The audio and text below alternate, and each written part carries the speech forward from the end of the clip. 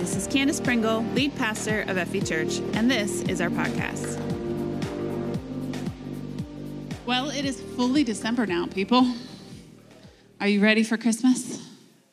5 days in, who is already tired of Mariah Carey's All I Want for Christmas Is You? Yes? Some of you? I love Christmas music. I love everything to do with Christmas, honestly. So I was a little disappointed, just a little, when God sort of steered me away from the typical Christmas series. We have done Written in the Stars in the past. We've done Wonder. Last year we did the Christmas Spirit. Such good Christmas series. I encourage you to go back and listen to them. This is not that series. We are going to be diving into the Christmas story a little bit. But I don't know, this year's something new. God is teaching us something brand new. I have been studying the names of Jesus lately. His names, the personhood of Jesus Christ. And I've been seeing him in a whole new way because of it. At Christmas time, it can be easy to look at just one aspect of Jesus. Jesus in the manger, the baby Jesus, the helpless child, almost like looking at the calf from last week. You know, we talked about the calf in Israel's history, and we want God to be predictable sometimes. Right? We want him to be something that we take care of and tell what to do instead of the other way around. Right? I think a lot of people actually want their Jesus that way. We want to keep Jesus in the manger. It's an easy God to worship, right? He's pure and innocent, not really saying tough things and teaching things that take a while to digest and put into practice, and teaching me to love people I don't want to love and do things I don't want to do, right? Baby Jesus doesn't do any of that. Baby in a manger doesn't do any of that. He just requires belief. Belief. Have you watched any Christmas movies yet this year? Anybody? It always strikes me. All the Christmas movies, all of them, I've yet to find one that doesn't teach this. All of them, they're teaching us to just believe. Right? It's the magic of belief, and that belief is enough. My question is it? Is belief enough? It might be for manger Jesus, baby Jesus. I'm not sure it is for the rest of the story. And we like the kind of little pretend God that visits us once a year with presents and only asks for non-definitive goodness in return. I know I'm about to step on some toes here, so. We like that God. He only requires a few things once a year. Non-definitive goodness. Goodness that we get to define. Thank you, Guy. Goodness that makes us feel good. That's fun. That's easy. It makes us feel good. I'm convinced some people only worship baby Jesus and leave the rest at midnight mass. But is that the whole story? Throughout this series, instead of just looking at just the faith of Mary and Joseph and the generosity of the wise men and the simple faith of the shepherds, honestly, it's pure, it's magical, it's the wonder of it all. We're going to look at the whole picture, beginning, end, middle, all of it. Did you actually know that most eschatologists, which is a fancy word for people who study the end times, most eschatologists believe that it is impossible to understand the prophecies in the book of Revelation without understanding the book of Genesis first. Right? That, in fact, some of them say the entire Pentateuch, the first 5 books of the Bible, Genesis, Exodus, Leviticus, Numbers, Deuteronomy, they cover the law, the beginning of Israel, all of that set up, and the beginning of time itself. It's impossible, they believe, to understand the end without understanding the beginning. The Bible interprets the Bible. You can't just pluck one verse out of context and build a theology around it, which is another big religious word that just means a belief system that we use to live by, a system of belief. You can't just pluck one verse and say, this is my theology now. There are 66 books, rich and full, and they interpret each other. You have to take a step back and look at the whole of Scripture. A good Bible teacher will teach you not just to get down into the nitty-gritty of each individual word meanings, like specifics about one verse or one word. It sounds really smart and intellectual to say the root of the Greek word this and whatever, it means this. But they will also, and it's both, pull back and help you see how it fits into the larger scriptures, the beautiful tapestry that is scripture as a whole. I love the word. Love the word. It is beautiful. With one scripture, you can trace like a thread, a beautiful tapestry, one concept, one idea. And it's amazing how far it goes and how wide. But you can also take a step back and look at how it fits into the beautiful overall picture of the piece and how deep it goes. How beautifully the artist weaved it in, that it's not a piece of art unto itself, but that it fits into a much larger picture. See, if you take one verse and the meaning of it doesn't seem to line up with the rest of Scripture, then you probably need to adjust your interpretation of it, right? And this is what I think a lot of people do with prophecies in the book of Revelation, for example. See only a piece of it. And they totally disregard the beginnings. The beginnings are important. The middle is important. Seeing the whole story in context is important. I think people also do this with the birth of Jesus. Like the baby in the manger, Jesus, the one who came to bring peace and hope, the one who came to free the captives and minister to the poor, the one born in humble circumstances. So we're going to do some zooming out and zooming in throughout this series. We're going to look at the beginnings of things and the ends of things. We're going to look at the personhood of Jesus, examine his names. We're also going to spend some time on the Christmas story. And definitely on Christmas Eve, we're going to read the whole Christmas story. Are you all coming to Christmas Eve, by the way? It is one of my favorite traditions of the whole year. It's one of my favorite services of the whole year. My family has made it an important tradition in my family since I was 5 years old, and my dad started this church. Like, it's always been something in my life that has been important. We all got dressed up on Christmas Eve, and it was a whole day production, and people brought us popcorn tins. I don't know why exactly I remember that detail, but that was like the go-to pastor gift back then or something. We got so many popcorn tins, and as a PK, pastor's kid, I was here for it. Okay, I was all about and then the pears in the little boxes. I don't know what they're called. The apples in the boxes. Pastor gifts, man. I was a PK. I was here for it. But they're so magical, Christmas Eve, right? We can live in that magic a little bit. Live in the mystery of the gospel. Live in what God did for us and how it's so important. We love each other extra on Christmas. We have hot cocoa and we light our candles and we take communion. The best services of the whole year. And you're going to see a lot this month of that. You're going to see a lot this month of a baby in a manger. You're going to see Jesus as a pure, helpless baby that we have to take care of. A baby with possibility and wonder and opportunity ahead of him. A baby that needs you to take care of him. There's nothing wrong with zooming in on this particular aspect of Jesus' story and enjoying the magic of it all at Christmas time. Christmas is magical. It's miraculous, really. I'm using the word magical like romantic, quixotic, beautiful, right? That heaven would come down, that purity would mix with impurity, that perfection would choose to live with imperfection. It's unthinkable. It's amazing. Our God is amazing. But here's the thing. Jesus didn't stay a baby. He didn't stay in that manger. He didn't only preach peace, but also truth. But he didn't only bring grace, but also consequence. He didn't preach that your truth is the truth and my truth is truth. No, he is the truth. He is the standard. There is a standard, and you don't meet it. I have people ask me things like this all the time. I just don't feel good enough to pray. I don't feel good enough to worship, to be in church, to whatever. But here's the answer. Truly, this is the honest, only answer to that. You're not good enough. You're not. You will never be good enough. I'm not good enough. We will never be good enough because Jesus is the standard. He started off as God, came down to be human willingly, and died for us, messy, imperfect, selfish, sinful people. He did that. And because of him, we are now made good enough. Do you see the difference?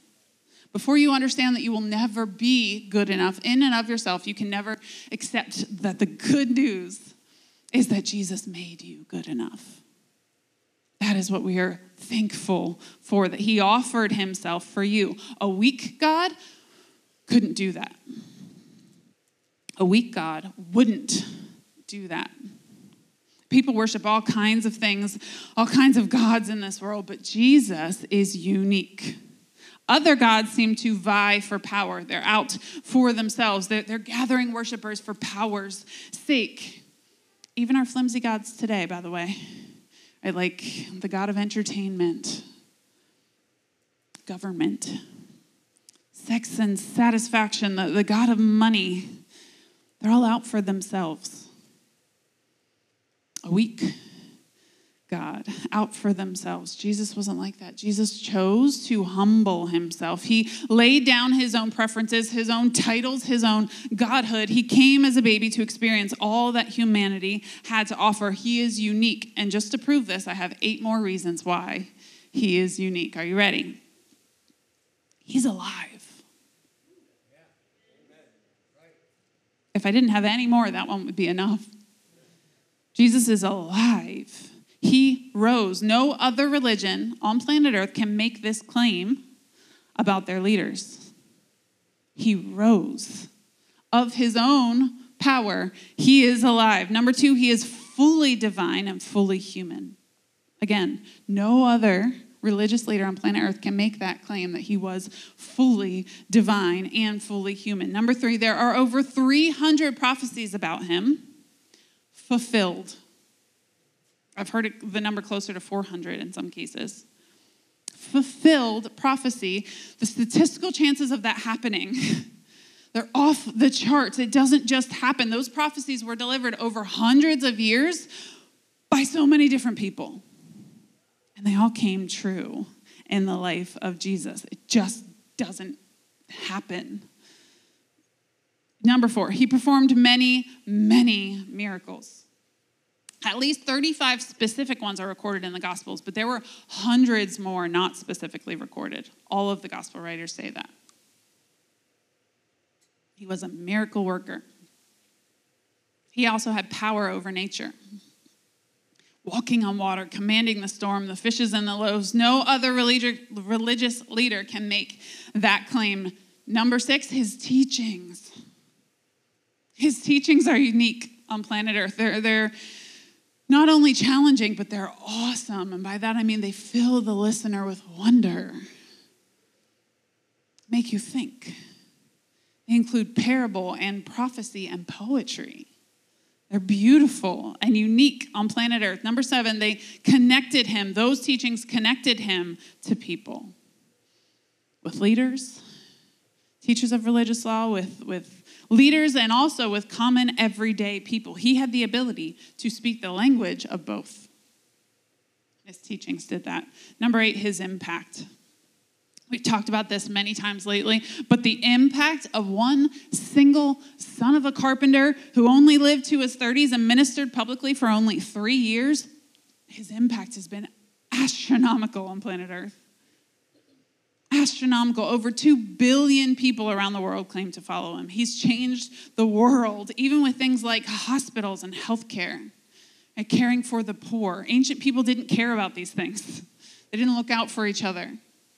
We do now because of Jesus. He changed the world. Jesus and his followers did this. They created hospitals. The hospitals first started as additions to churches. Right? They changed the way we look at children because of him too. Let the little children come to me, Jesus said, and don't stop them, for the kingdom of heaven belongs to such as these. These were radical teachings at the time, and it changed the world. We now have schools and education because of Jesus. We have orphanages, foster care. We're taking care of each other better today, 2,000 years later, because of Jesus.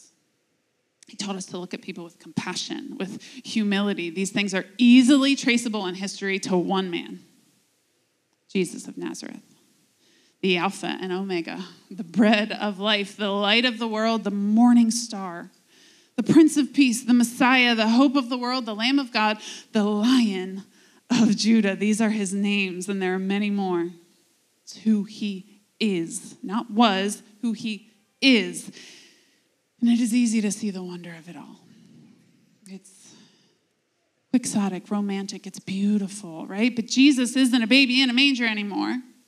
He's not a broken man on the cross. He didn't stay in the grave. Anybody know this song? And he's not staying in heaven forever. No? Missy Edwards, 2007. If you know what I'm talking about, you have been a Christian for 15 years. Congratulations. Nobody knows this song? I can feel the rhythm of the Lion of the tribe of Judah. No? Nothing? Okay. Look it up. It's a good song. Thank you. Here's the thing. Jesus' story isn't done yet. It's not done yet. I don't know why that hit me this week, but it's not done yet. We talk about all these things as if they're just in the past. They're just 2,000 years ago, but his story is still being written. We are in the ... phase. We are in the church building, world changing phase. The world is still changing and morphing, good and bad. Christians like to forget the good sometimes. We focus on all the ways the world is going to hell in a handbasket. It's still changing for the good too because of Jesus. The gospel is spreading around the world like wildfire. We live in a part of the world that it might be rapidly becoming post-Christian, but the world is still changing. God is still building his church. Jesus is still breathing his spirit upon us. He is not in a manger anymore. He is spending his time now putting us in the game. We're not on the sidelines. We're not just serving, watching, listening, and learning from the sidelines while he does all the work. We're doing all of those things, serving, watching, listening, learning, but in the game while ministering to others. That's the true Christmas spirit. Ministering to others, laying down your life for each other just as Jesus did. How do you see him? How do you view Jesus of Nazareth? It's an important question to a believer.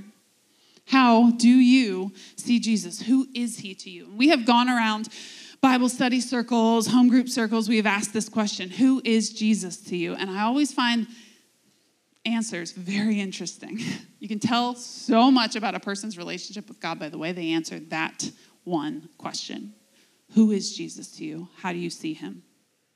I've gotten answers from teenagers that are like, that magical guy in a book, right? Don't know how to answer that exactly. You're right, I guess. Some people say, he's my best friend. Some people say he's my boss, right? He's my teacher, my leader. Some people say he's my savior. He saved me from addiction, from something, right? He's a king. He died on the cross for me. He's my healer. But I think as we mature and grow in Christ, those things don't change. They just become more. We almost collect them as we go, as we grow in our relationship with him. Sometimes he is my friend. Sometimes he's my disciplinarian. And sometimes he's my boss. Sometimes he's my comforter. Further you get in your walk with God, the more roles Jesus can and will play in your life. It's the ones who struggle to answer that question. I don't know, he's my everything. All right, the ones who say, I can't answer that in one sentence, he's everything. And then they go on to talk about the different roles that Jesus has played in their life in the past. Those are the ones you want to look out for. Those are the ones with a dangerous relationship with Jesus. Dangerous to the enemy, right? They have something real going on with Jesus because they've seen a thing or two, right? Like, dun-da-da, farmers, dun-da-dun-da-dun-da-da. We can cover, I forget how it goes. We've seen a thing or two because they have, right? This is the relationship with Jesus that has seen a thing or two. They've walked through some stuff with Jesus. That's some hard-won faith right there. Seen a thing or two. They can tell you about a thing or two. We're gonna jump into the Christmas story a little bit today because I want to demonstrate some of this to you. I want to read you the story of the wise men. Because as I was studying this week, I realized they saw Jesus as so much more than a baby. They saw him as so much more than the people around them, the people that were supposed to know the Messiah and all the prophecies about him. They saw him as more. The way that they saw Jesus was unique at the time, and I want to demonstrate this to you today. So we're going to Matthew 2, starting at verse 1. Jesus was born in Bethlehem in Judea during the reign of King Herod. About that time, some wise men from eastern lands arrived in Jerusalem, asking, "Where is the newborn King of the Jews? We saw his star as it rose, and we have come to worship him." First of all, I think it's pretty crazy that the entire nation of Israel was looking for the Messiah, but these guys were the only one actually looking for him. They showed up in town saying, "Where's the newborn King of the Jews?" And everybody's like, "Oh, what are you talking about?" Nobody else was looking. Not truly. They said they were. They weren't, right? And these guys come into town and they assume that everyone will see him the same way that they do. Assuming that everyone will see Jesus the same way that you do is a mistake. Right? They won't. That's what the Bible talks about, throwing your pearls before swine. They won't. In fact, when they're not looking for him, when people aren't looking for Jesus, they can sometimes see him more like King Herod saw him, which we're about to see in a minute. This is why our behavior as believers is often more impactful than our words. Not always. Sometimes you have to use your words, but often, right? If we can make them wonder about how we love each other, wonder about how we forgive what we shouldn't forgive in their mindsets, wonder about how we love those who can't give back to us, they may start to seek him on their own for good reasons. When confronted with him, before they're ready, they often feel threatened. I'll show you what I mean in verse 3. King Herod was deeply disturbed. Remember, all they had done at this point is ask, "Where's the newborn King of the Jews? We saw his star as it rose, and we've come to worship him." King Herod was deeply disturbed when he heard this, as was everyone in Jerusalem. It's one of those little pieces. It's easy to miss. As was everyone in Jerusalem. This was not just a King Herod problem. We like to vilify him in the Christmas story. How dare he, that evil man. But it wasn't him that was the exception. The entire nation of Israel, at least the city of Jerusalem, was deeply disturbed at hearing that the Messiah might be in town. The Magi were the only ones, these wise men were the only ones looking for him correctly. Blows my mind. It blows my mind because of all of the teachers of religious law, the experts in religious law, the people that knew all almost 400 prophecies about the Messiah. They knew them by heart, y'all. And they still missed him. He called a meeting of the leading priests and teachers of religious law and asked, "Where is the Messiah supposed to be born?" So he didn't even know, okay? But he asked the people that did. "In Bethlehem, in Judea." They knew. "For this is what the prophet wrote.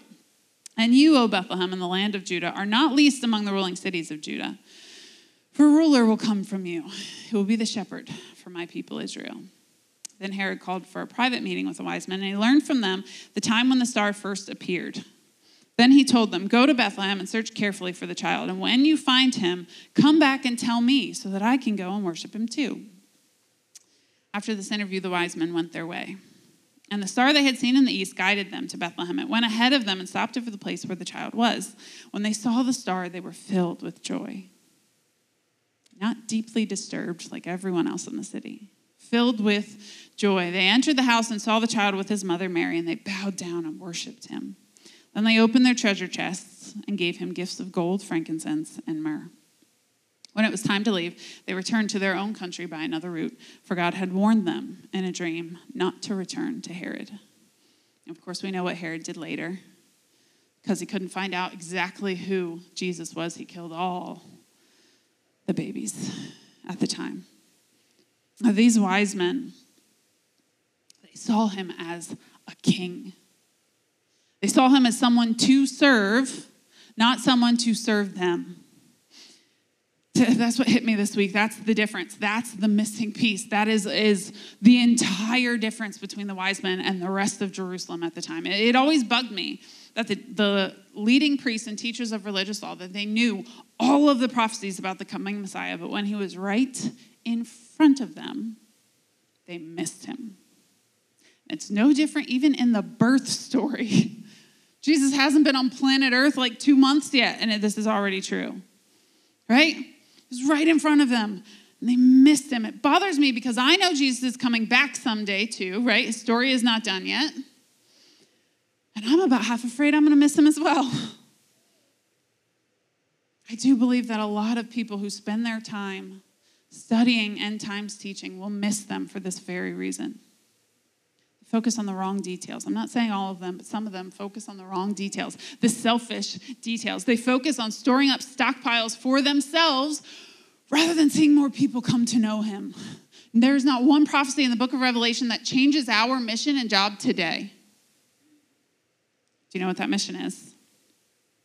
The only thing we can bring to heaven with us? More people. That's the mission. See more people come to know Jesus. It doesn't change whether you know when he's coming back or not. And by the way, nobody does. So if they claim to, ignore it. Just a tip. But the wise men didn't miss him. They didn't miss him. They were the only ones that didn't miss him. In fact, they knew about him before anyone else. They didn't get a birth announcement or a text update or a Twitter blast, right? They were seeking God in the stars. They were asking God for that information, not because they wanted to be served, but because they wanted to serve. I now think that that's the whole difference between the Pharisees, the teachers of religious law, the experts, and the wise men. The Pharisees believed that the Messiah would come back and serve them, free them, liberate them, set up a kingdom for them, put them in power. And the wise men just wanted to come and serve him. We know from Matthew 2 that they sought him out. They worshiped him and gave him costly gifts so that his parents could raise him well. Gold, frankincense, and myrrh. And they didn't sell him out to the enemy, as we know that later the Pharisees did. The Pharisees and leading priests, the teachers of religious law, they literally did the opposite of all those things. They wanted the Messiah to come and serve them. They expected that he would come to them.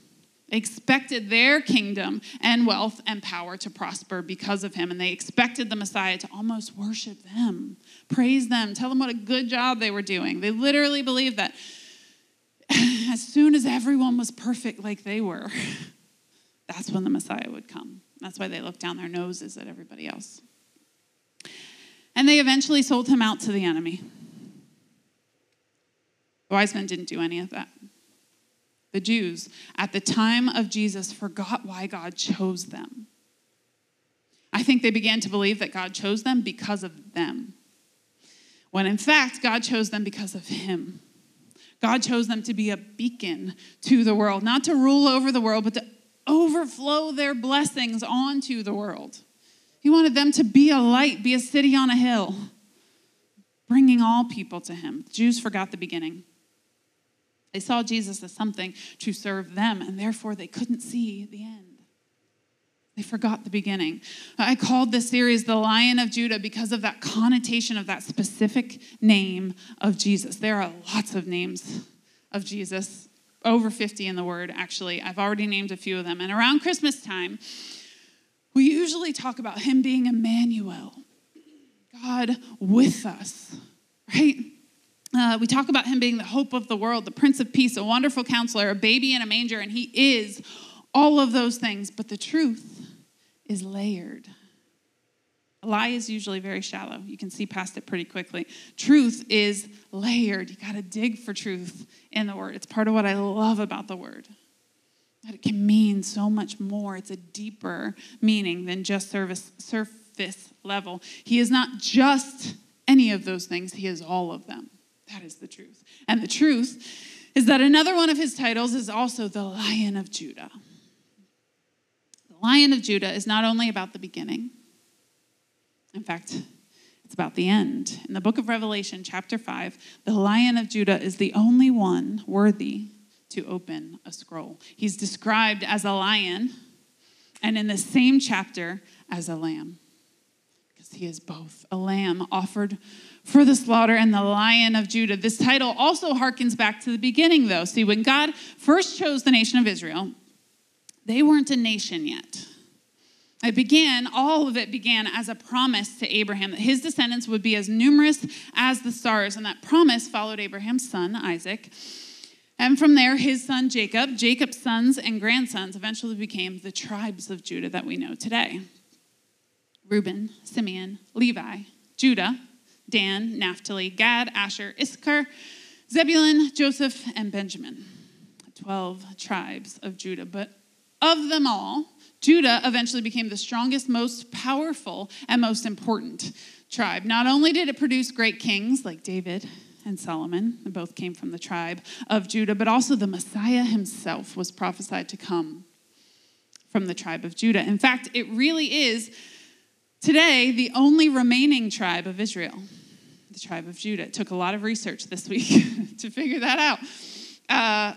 During the Assyrian conquest in 721 BC, 700 years before Christ, the 10 northern tribes of Israel were actually carted off as slaves in Assyria and eventually assimilated into other nations. They're actually called today the 10 lost tribes of Israel. There was only Benjamin and Judah left. The tribe of Benjamin assimilated easily into the tribe of Judah because it was by far the most powerful, even at the time. And therefore, Judah is Israel today. All of Israel's history from that time on is Judah's history. Each tribe had its own symbol, though. The tribe of Judah's symbol, I wonder if you can guess. It was a lion. A lion. Lions are the king of the jungle. The apex predator at the top of the food chain, right? They don't have any enemies that can match them. They keep the rest of the ecosystem functioning properly. A lion who would become the most powerful tribe. A lion who knows his strength, so he doesn't need to use it on everything. Did you know lions aren't actually that aggressive? In the wild, they lie around wherever they want because they can, right? They don't actually attack unless they're threatened or hungry, and they aren't threatened very often. They only use their strength when they need to. The Lion of Judah is Jesus. He is a lion, and he is a lamb. See, each tribe had a flag that they would carry to identify themselves. And I promise this is a long story, but I'm going somewhere with this. Each had a flag to identify themselves. It was a rallying method, right? You followed your tribe, your flag, your symbol, your banner into battle, into the promised land, into prosperity, and sometimes into defeat. Right? The other tribes of Israel, some of them were led into defeat. They got involved with idolatry. They started compromising with the nations around them. They started worshiping other gods. They got into some sexual immorality, selfishness, fear. And so they were also led into slavery, into defeat, into obscurity, and ultimately they were no more. But the tribe of Judah followed the lion, the king. This tribe produced great leaders who were empowered with the Holy Spirit, like David and Solomon, and ultimately, Jesus Christ. They're the tribe that produced the believers that we all learned from today. They followed him for a long time. They followed him until the actual lion was right in front of them. See, what I think happened was the tribe of Judah began to see themselves as the lion. Began to see themselves as the lion. They wanted the power to rule the world. The king, the Lion of Judah, was never actually them, though. It's Jesus. It has always been Jesus, and it always will be Jesus. Our banner, our flag, our king, our leader, our boss is also our friend, our comforter, our provider. The Lion of Judah is only a threat when we begin to put him in the wrong place.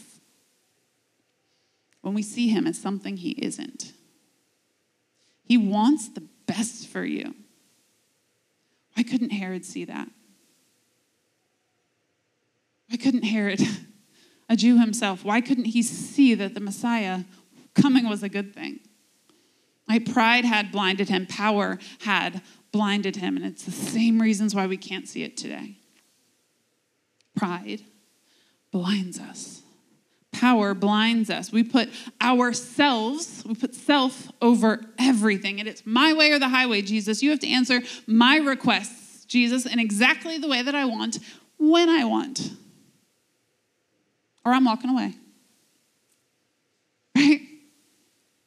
We put ourselves over everything. We put ourselves on the banner, the flag that we follow into battle. And he's not the lion on our banner at all. Jesus is a savior to worship. He's a king to serve.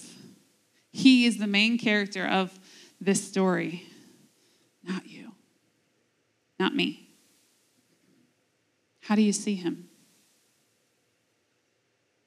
How do you see him? Can you trust him? For me, remembering that he's not only a baby in a manger, a lamb that was slaughtered, but he's also the Lion of Judah. It reminds me who he is, that he can be fierce. He is powerful. His sacrifice, his love wasn't weak. It was strong. It's that righteous rebellion stirring back up in me again. It's remembering who he is that helps me remember I don't have to submit to the plans of the enemy anymore. I have the lion behind me. I can fight them because I have the lion behind me. Right? It is not me out there fighting the enemy, just trying to be better and do better. It is the Lion of Judah within me fighting the enemy. I can say, no, I'm not going to participate in those lies anymore. I'm not going to be scared anymore. I'm not going to be fearful. I've got the Lion of Judah on my side. Come at me, bro. Right? I don't have to believe the lies, the fears, the doubts. I don't have to look out for me all the time. Because he does. He is my king. He is to be served. I get to wake up in the morning and say, God, what do you have for me to do today? What should my priority be today? You said that, not me. Not coming to his with a laundry list of, God, I need this, this, and this done. If you could do this, that would really be great. Thanks, bye. God, who are you? Really? What can I learn about you today? Your character, what you do for us, who you are. How can I be more like that? What do you have for me today? You set my agenda. You are the king, the Lion of Judah, and I'm going to serve you. When we see him correctly, we put him in his rightful place in our lives, we'll begin to see things change. The Bible says, seek first his kingdom, his righteousness, and all these things will be added to you as well. You will have power, you'll have, fame, God wants those things for you. He wants to make your name great. He does. Seek first his kingdom and his righteousness. Put him on the throne of your life. Put him first. Everything else will work out the way he intends, not always the way you intend. The best way. Can you trust him with that?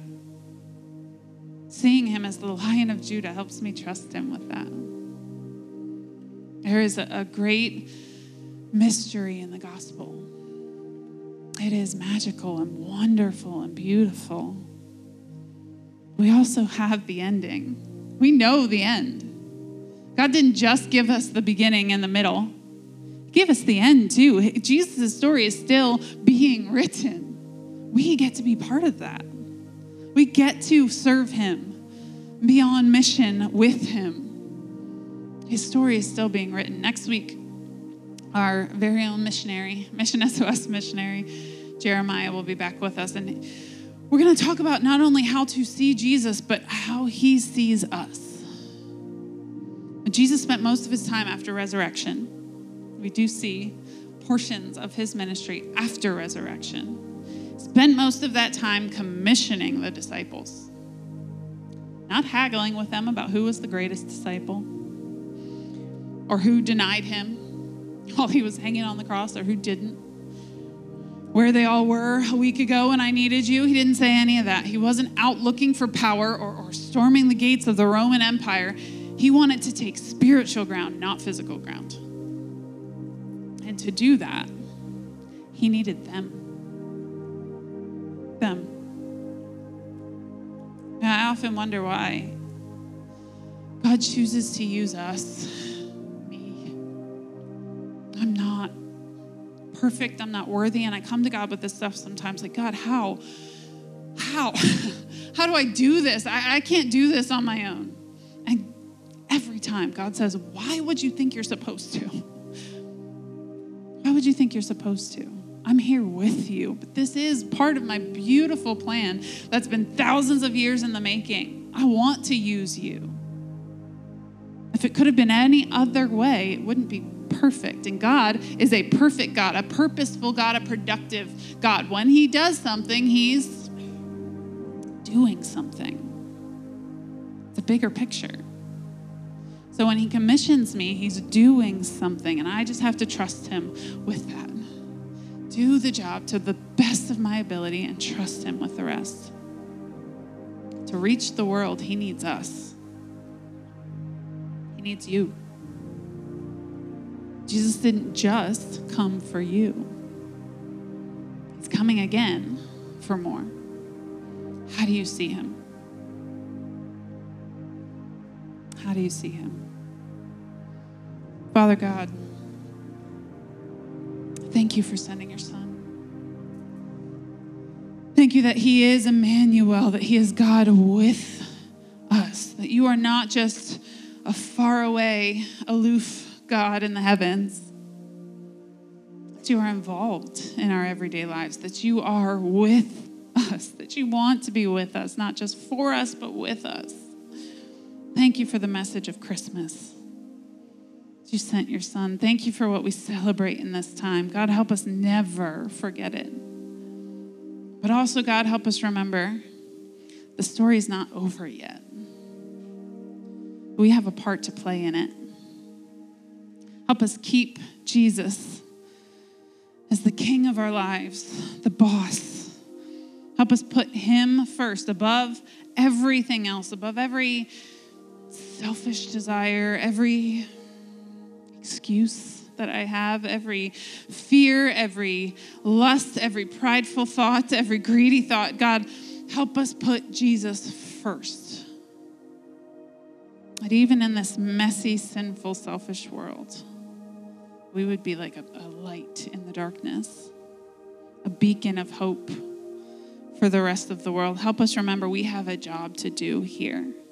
We can only do it when fully submitted to the Lion of Judah. Heads bowed and eyes still closed. Maybe today some of you are saying, I've never submitted my life to the Lion of Judah. I've never submitted my life to Jesus. Never actually made him the Lord of my life. And maybe I've believed for a while. Believed that it happened, that Jesus was a baby in a manger 2,000 years ago. Maybe there was some belief there, but I've never made him the Lord of my life, the boss of my life. I've never fully surrendered to him, let him tell me what to do. I want to do that today. I want to say I'm in today. If that's you and you're in the room, would you just raise your hand up right where you are? If you're watching online, you can text I'm in the comments. I'd love to help you with that. But just raise your hand right up in the room if you're here. I want to submit my life to Jesus. I want to give him my life. Not just belief anymore, but being fully surrendered to who he is. I know this is a tough ask, right? Not just asking for you to put your faith, your belief in him. Faith is actually belief in action. Putting our faith in him requires action. Requires us to do something, to change some things. But not because God is asking you to change before you can come to him. Jesus has already come before you changed. We change because we have a job to do. We change because he loved us so much, even in our sin. He doesn't leave us there. He wants better for you. I know I'm hanging here just a minute, but I feel like there's somebody else in the room who's on the edge. Just raise your hand right up if you want to give your life to Jesus, truly. I want to make him the boss of my life.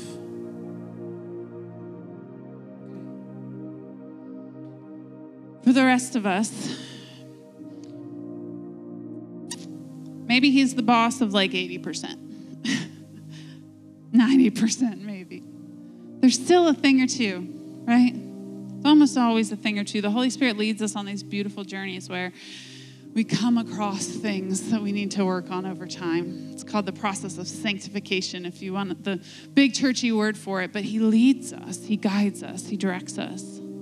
So maybe today, as you're sitting there thinking, is he truly the boss of my life? How do I see Jesus? Maybe something comes to mind. Something in your life that's not quite submitted yet. This could be an addiction, a fear. It's causing some behaviors you don't like in your life, an anxiousness. It could be a greediness. It could be a lying. It could be a prideful issue. It could be a lust issue. If you're honest with yourself, there's something you still haven't given to him. Maybe it's just unforgiveness. It's anger. You're holding on to it because you feel like you're owed it. If you let it go, that person's off the hook. The thing is, forgiveness is given, not earned. Jesus came to forgive you. He forgave you. What right do you have to hold on to anything else? Give it to Jesus. I'm not going to ask for hands raised or running to the altar or standing or any of that. I just want you to sit with it a little bit. Sit with it a little bit, because when we truly submit our lives to Jesus, there is immediately a rebellion that wells up. There's a stubbornness that wants to push against that decision.